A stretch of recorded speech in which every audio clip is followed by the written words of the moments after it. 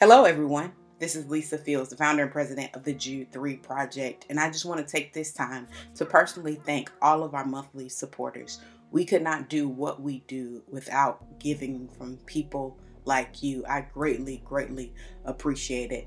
And if you're not a monthly supporter and you would like to become one, you can go to jude3project.org and hit the donate tab and sign up. We are grateful for you and we hope you enjoy today's new episode. God bless. Hello, welcome to the Jude 3 Project podcast. I'm your host, Lisa Fields. I'm the founder of the Jude 3 Project.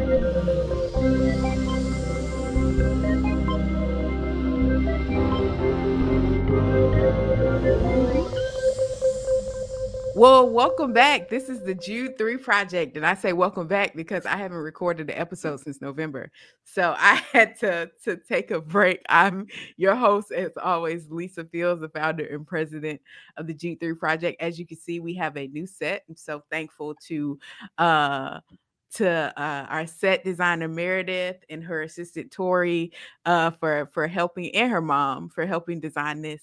Meredith is the wife of one of our videographers, Lance. So shout out to them for helping redesign and get our studio set right. I'm so excited. Also, you see me wearing some of our Black History merch. God made me Black on purpose. So if you want that, you can get that at jude3project.org/shop. Without further ado, we have an amazing guest today, someone who is one of the sweetest people I have ever met in my life, Christy Anabule. I always say our last name wrong. I hope I got it right. You say anything fast, nobody will know but me and you. Welcome, Christy. It's an honor to have you with us. Thank you. No, it's an honor for me. You just have been a blessing to me for a long time, not only through Jude 3, but through our mutual friends and loved ones. So this is just a joy for me to get to spend this time with you. So thank you. And I got to get me one of them shirts. Yeah. I'll make sure you get one. Before we get into today's interview, just tell our audience a little bit about yourself. Yeah. So I'm Christy. I'm sitting here right now in Southeast Washington, D.C. This is where my family and church family, we minister in this area. My husband's a pastor of Anacostia River Church. And our mission as a church is to glorify God from the four corners of the block to the four corners of the globe. So we're active in our community in that way, and I try to be active in that way. I also am a writer, and as a matter of fact, have a new book that just is just on its way out the door. And I write and teach and speak in the area of just spiritual formation, teaching the Bible and biblical principles, training Bible teachers, and of course, leading and training Bible teachers in my local church. So I have 3 children. My oldest is almost 24. She lives with us at home. And my middle daughter, she lives in Chattanooga. And then my son is a teenager, and he's here and in the midst of basketball season right now. And I have a dog. He might make an appearance, or you might hear him a little bit. Your daughter, Fifi, she helped edit our first curriculum through That's right. That's right. Yeah. Yeah.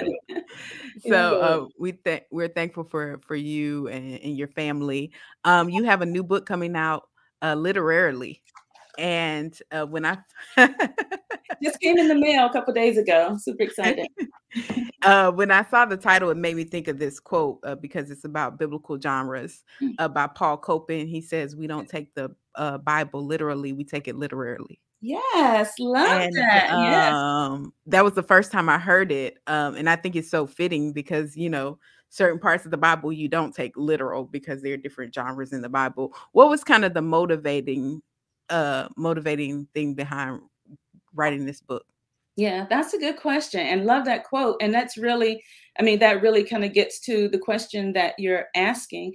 As I was growing and understanding how to even study the Bible, and in particular, how to study the Bible with an eye towards teaching it, I just growing up, never really thought so much about genre. Honestly, I didn't even know about genres for a long time. And so when I started learning generally that there were particular genres, and how a genre is basically a category, it's just how you group things together. And so in the Bible, biblical genres are, they help us to read the text appropriately.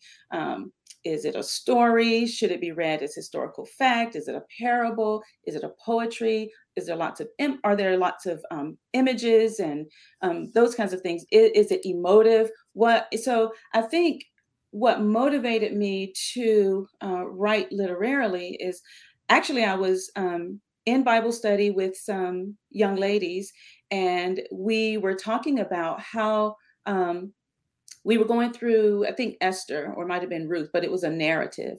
And we were going through it, talking about just the plot, the plot line, and going and teaching them about plot arcs and narrative arcs, and how to consider things like the setting and what the rising action is and the climax of the story and how that impacts our understanding.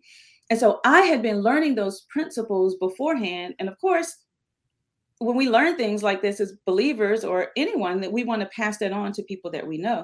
And so they were like, hey, you should write about this. I don't think there's anything out there quite like this. And so for me, it's just a way to bring a different kind of understanding, not different in terms of necessarily new, as if it hadn't existed before, but just helping to connect the dots. Why is the Bible laid out in the way that it is laid out? And how does that impact how we study it? And so for me, people ask the question a lot. They say, do you study the Bible literally or literarily? And in my view, every book of the Bible can be studied and should be studied literarily according to its literary genre. And then that will impact whether or not we read that passage literally, right? Mm-hmm. And so if you're reading historical narrative, yes, you want to read that literally. If you're reading poetry, then or Proverbs, wisdom literature, you can't really read that literally because it's not meant for that. There's a lot of figurative language, there's metaphor, there's images and those kinds of things. And so in that case, you can't read it literally, but you can read it literarily. So every book of the Bible can be read in that way, meaning reading it according to that particular genre, what that genre is meant to, how that genre is meant to help us learn about the plan and the ways of God. And then that will help us to dictate whether or not we read a specific passage, book, or chapter literally. Mm-hmm. Yeah, that's so important, because I think about, one of the books of the Bible that's hard for people is Proverbs, because it's principles, not promises.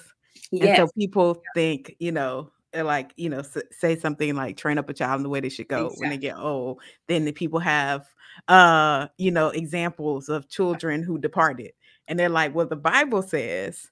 And so helping people to understand something like Proverbs and genre is so crucial, because people will throw the Bible away because they don't understand literary context. Yeah. And then it also can really be a crisis of faith, right? Mm-hmm. When you read that passage, for example, and you say, wait a minute, I've trained my child in the way that they should go. So then why is my child currently in this season of waywardness? And so it can become a crisis of faith. Like, what's wrong with me and my faith? What's wrong with my child? Or what's wrong with God, right? And we don't want to wrongly make assumptions about ourselves or about our children, and definitely not about the Lord himself. And I think that basic understanding of that's not a promise, that's not a command, is proverbial wisdom. It's generally true, but it's not a guarantee, right?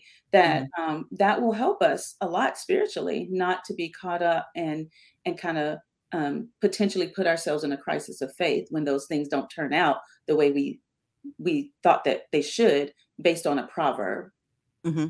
Yeah. When we think about the genres of the Bible, can you just give our audience kind of the major genres in scripture?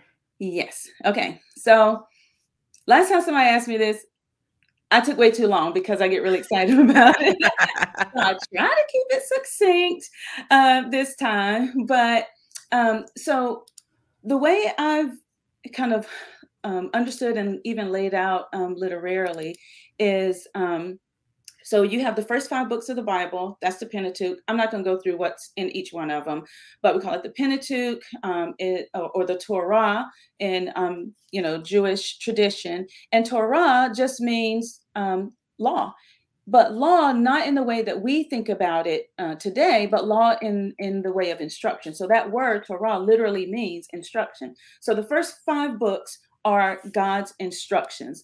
What are the commands, the expectations that God has given to his people to teach them how he expects them to live? And so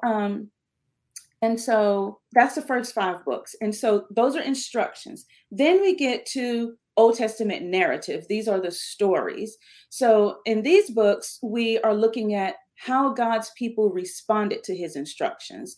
So what did they do when with the instructions that God gave? Well, we know what they did. They wilded out, they rebelled, they disobeyed God, right? Mm-hmm. And we see that played out through the narrative stories. When we look at the books of Joshua, Judges, Ruth, Samuel, Kings, all of those, we go through and we see the unraveling of God's people because they disobeyed his instructions.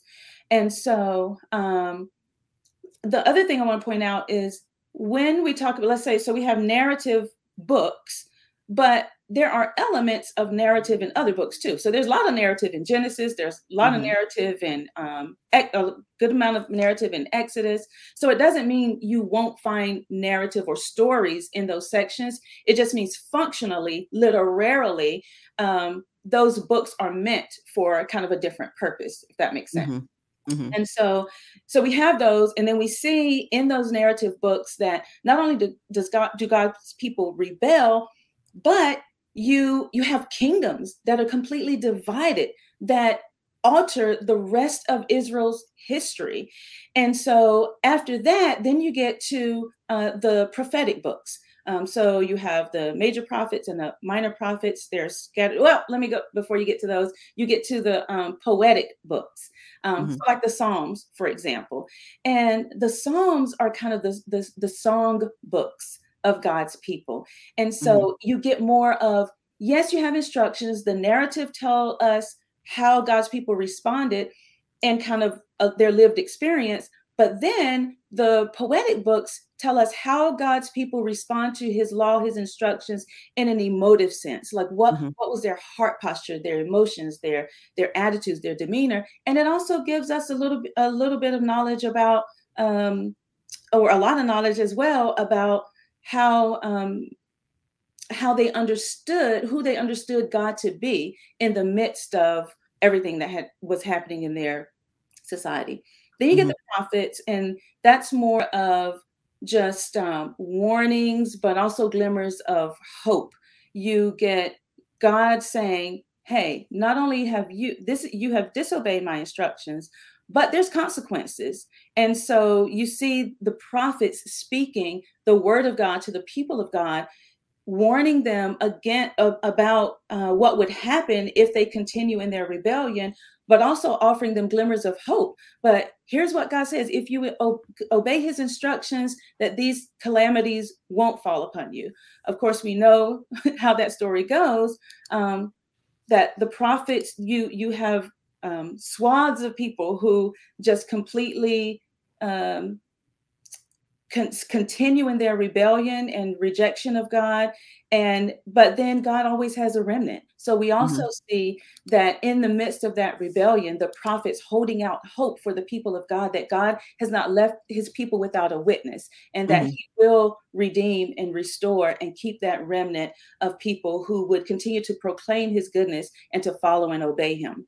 Then you have, I talked about poetry, wisdom. The wisdom literature is in the poetic realm. Then we move up to the New Testament. We have the Gospels. So now God's instructions are personified in the person and work of Jesus Christ.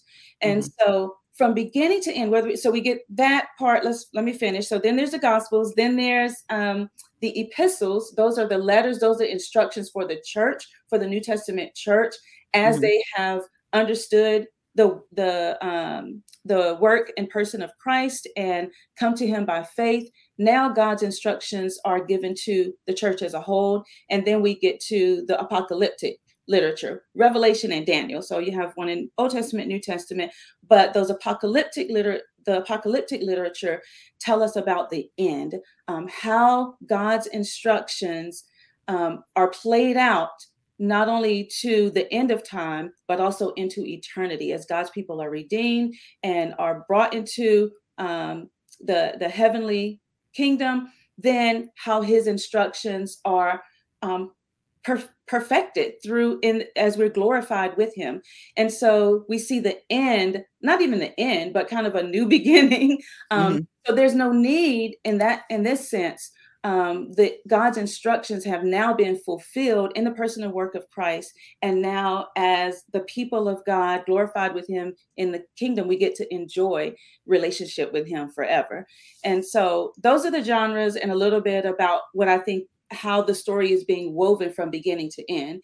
And to me, it just paints a picture that from beginning to end, the Bible is one story about one person, and the genres serve to help us to see where we are in that story, where we are in redemptive history, and how it relates to Jesus Christ and our relationship with him and how we should live as God's people.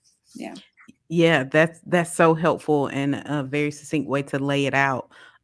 One of the things I think is helpful when you think about genres and understanding the genres of the Bible and how the Bible was formed is understanding the difference between what's descriptive and prescriptive. Because we did a recent event for Jude 3 called Problematic Passages, where we had Esau McCauley and Joe Vitale answer questions. And you see this questions come in because people sometimes take descriptive as prescriptive. So if David was a polygamist, then polygamy is okay. People take these kind of views on scripture because they don't understand the difference between descriptive and prescriptive. How would you kind of help a person navigate through as they're reading the Bible, understanding that? No, that's a good question. Yeah, I think, again, when you're so given that example of David, or even in Daniel, there's examples there. So we think about David. Even people will say, like, you know what, David slayed giants. So then the application is, how are you? What giants are you slaying in your life, or something to that? Yeah. And sometimes we put ourselves in the wrong place in the story, and instead of understanding the story as describing how God's people responded to his instructions, and therefore how do we respond to his instructions, we take those things as kind of like command or prescriptive, like this is how we should live. But I think what the narratives are doing, for example, they are telling us the story of God's people and how they respond to his instructions, but we need to make sure we put ourselves in the right place in the story. So in the story of David, for example, let's say David and Goliath, we always want to be David, right? We want to be the one that's slaying the giant. But in actuality, if we are the ordinary Israelite. So David is, he's our Christ figure, right? And so in David, we see not a pattern for us, but we see a glimpse of a king, and how that king, how that king kind of rules and how people respond to that king. We know any human king is fallen. I'm not saying he's perfect, but I'm just saying we get these glimpses, we get these pictures, and they are supposed to point us to a greater king, the greater King Jesus Christ. And so that's not us. We're not David. We would be the ordinary Israelite. So we would be those people who need to be reminded of the God of heaven, and need to be reminded not to be fearful, and need to be reminded to obey the commands of the Lord. And so I think sometimes that will help us as well, to know, just knowing who we are and where we are in the story, then that will better help us to apply and to know whether or not this is prescribed, command, this you must do, or is it giving us a description and then telling us, okay, now how then must you live in light of that? Who are you in this story, and then how do you live in light of that? So for me, that's kind of been a helpful practice as well. Mm-hmm. That's helpful. What was your favorite chapter to write, and why? Oh, my favorite chapter. That's a hard question. I like narratives. I like story for a couple of reasons. One, there's tons of narrative in the Bible. About half the Bible almost is narrative, and there's a huge portion that's poetry as well. But I think I like it because you get to see people's lives, and you get to see, I don't know, there's just a lot of drama. There's a lot of tension. And I'm the kind of person who, I'm that person who likes historical fiction. So I like to read that kind of information too. I like to learn history through people's lives.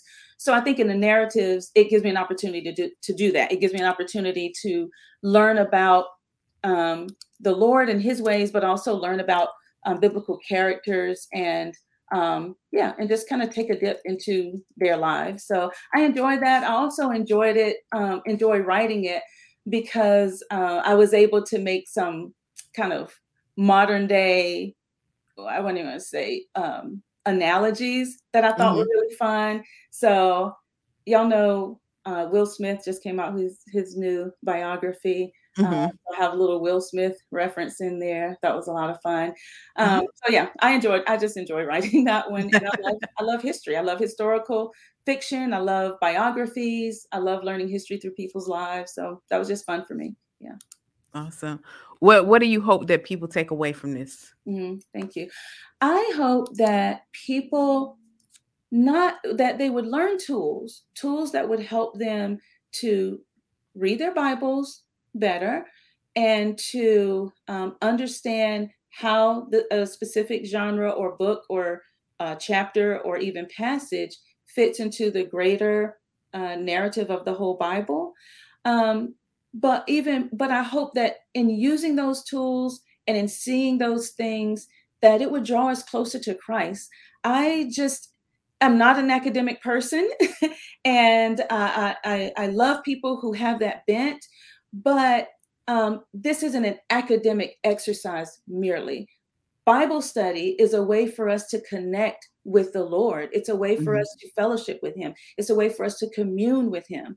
And so in giving tools and resources and strategies, those kinds of things, they're not meant to be an end in and of themselves. They're meant to free us so that we can read the Bible well and really enter into communion and fellowship with the Lord.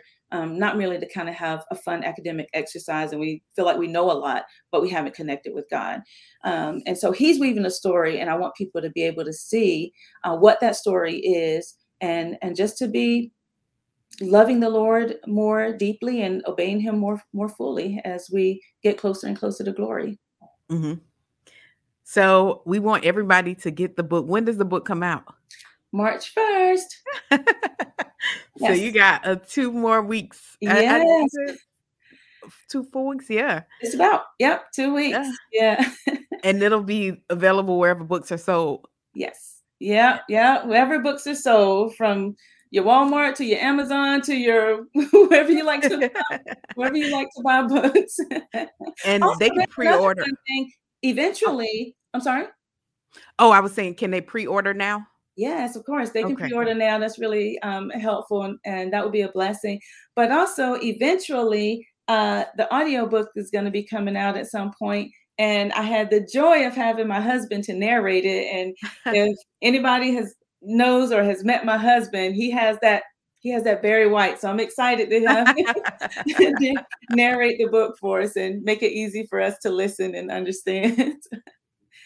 Well, it's so great to have you on. I encourage everybody to go pre-order the book. I know pre-orders help tremendously. Let's get that on the Amazon chart. So definitely pre-order the book literally. I'm excited about it. Thank you so much for joining us. What are your social media handles? How can people get in contact with you? Well, if you can figure out how to spell my name, first name, last name, I'm on, Facebook and Instagram that way, and then first initial, last name on Twitter. But I'm mostly on Instagram, so you can find me there. Yeah. Awesome. Thank you so much. It's been a joy to have you. It's been my pleasure. Thank y'all for watching another episode of the Jude 3 Project podcast. Remember, you can subscribe wherever you stream your favorite podcast. Make sure to rate and leave a comment, share, subscribe to us on all our social media platforms at Jude 3 Project. You can get our curriculum through Eyes of Color. We have a new curriculum coming out that I'm excited to tell y'all about, called Courageous Conversations. We'll have more details on that soon. You can take an online course, get merch, all at jude3project.org. Remember, we have the Pastors and Leaders Conference coming up, Preaching in the Culture. You can register for that. We have an amazing lineup. We have Dr. Charles Goodman, Brian Loritz, myself, Quaniqua Day, Esau McCauley, Charlie Dates.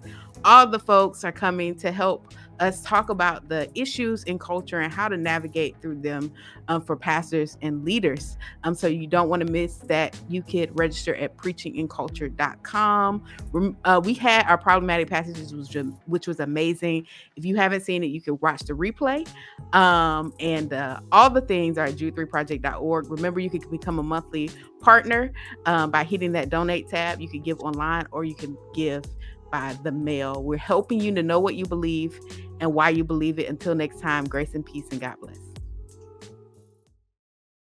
Thank you so much for listening to another episode of the Jude 3 Project podcast. I hope you enjoyed this episode. You can tune into all our past episodes at www.jude3project.com. You can subscribe on iTunes, Stitcher, Google Play. Remember not only to subscribe, but also rate us. That helps us to gauge how we're doing and how you're enjoying the show, and it gives other listeners some ideas about the show as well. So thank you so much for tuning in. Also, remember, we have our Bible engagement app in partnership with Back to the Bible to help you get better engaged in the Bible every single day. You take a survey, it assesses your strengths and weaknesses and sends you Bible verses based on those. So it's a great app. You can download the app by searching in your App Store or Google Play, searching Jude 3 Project, and it'll be right there for you.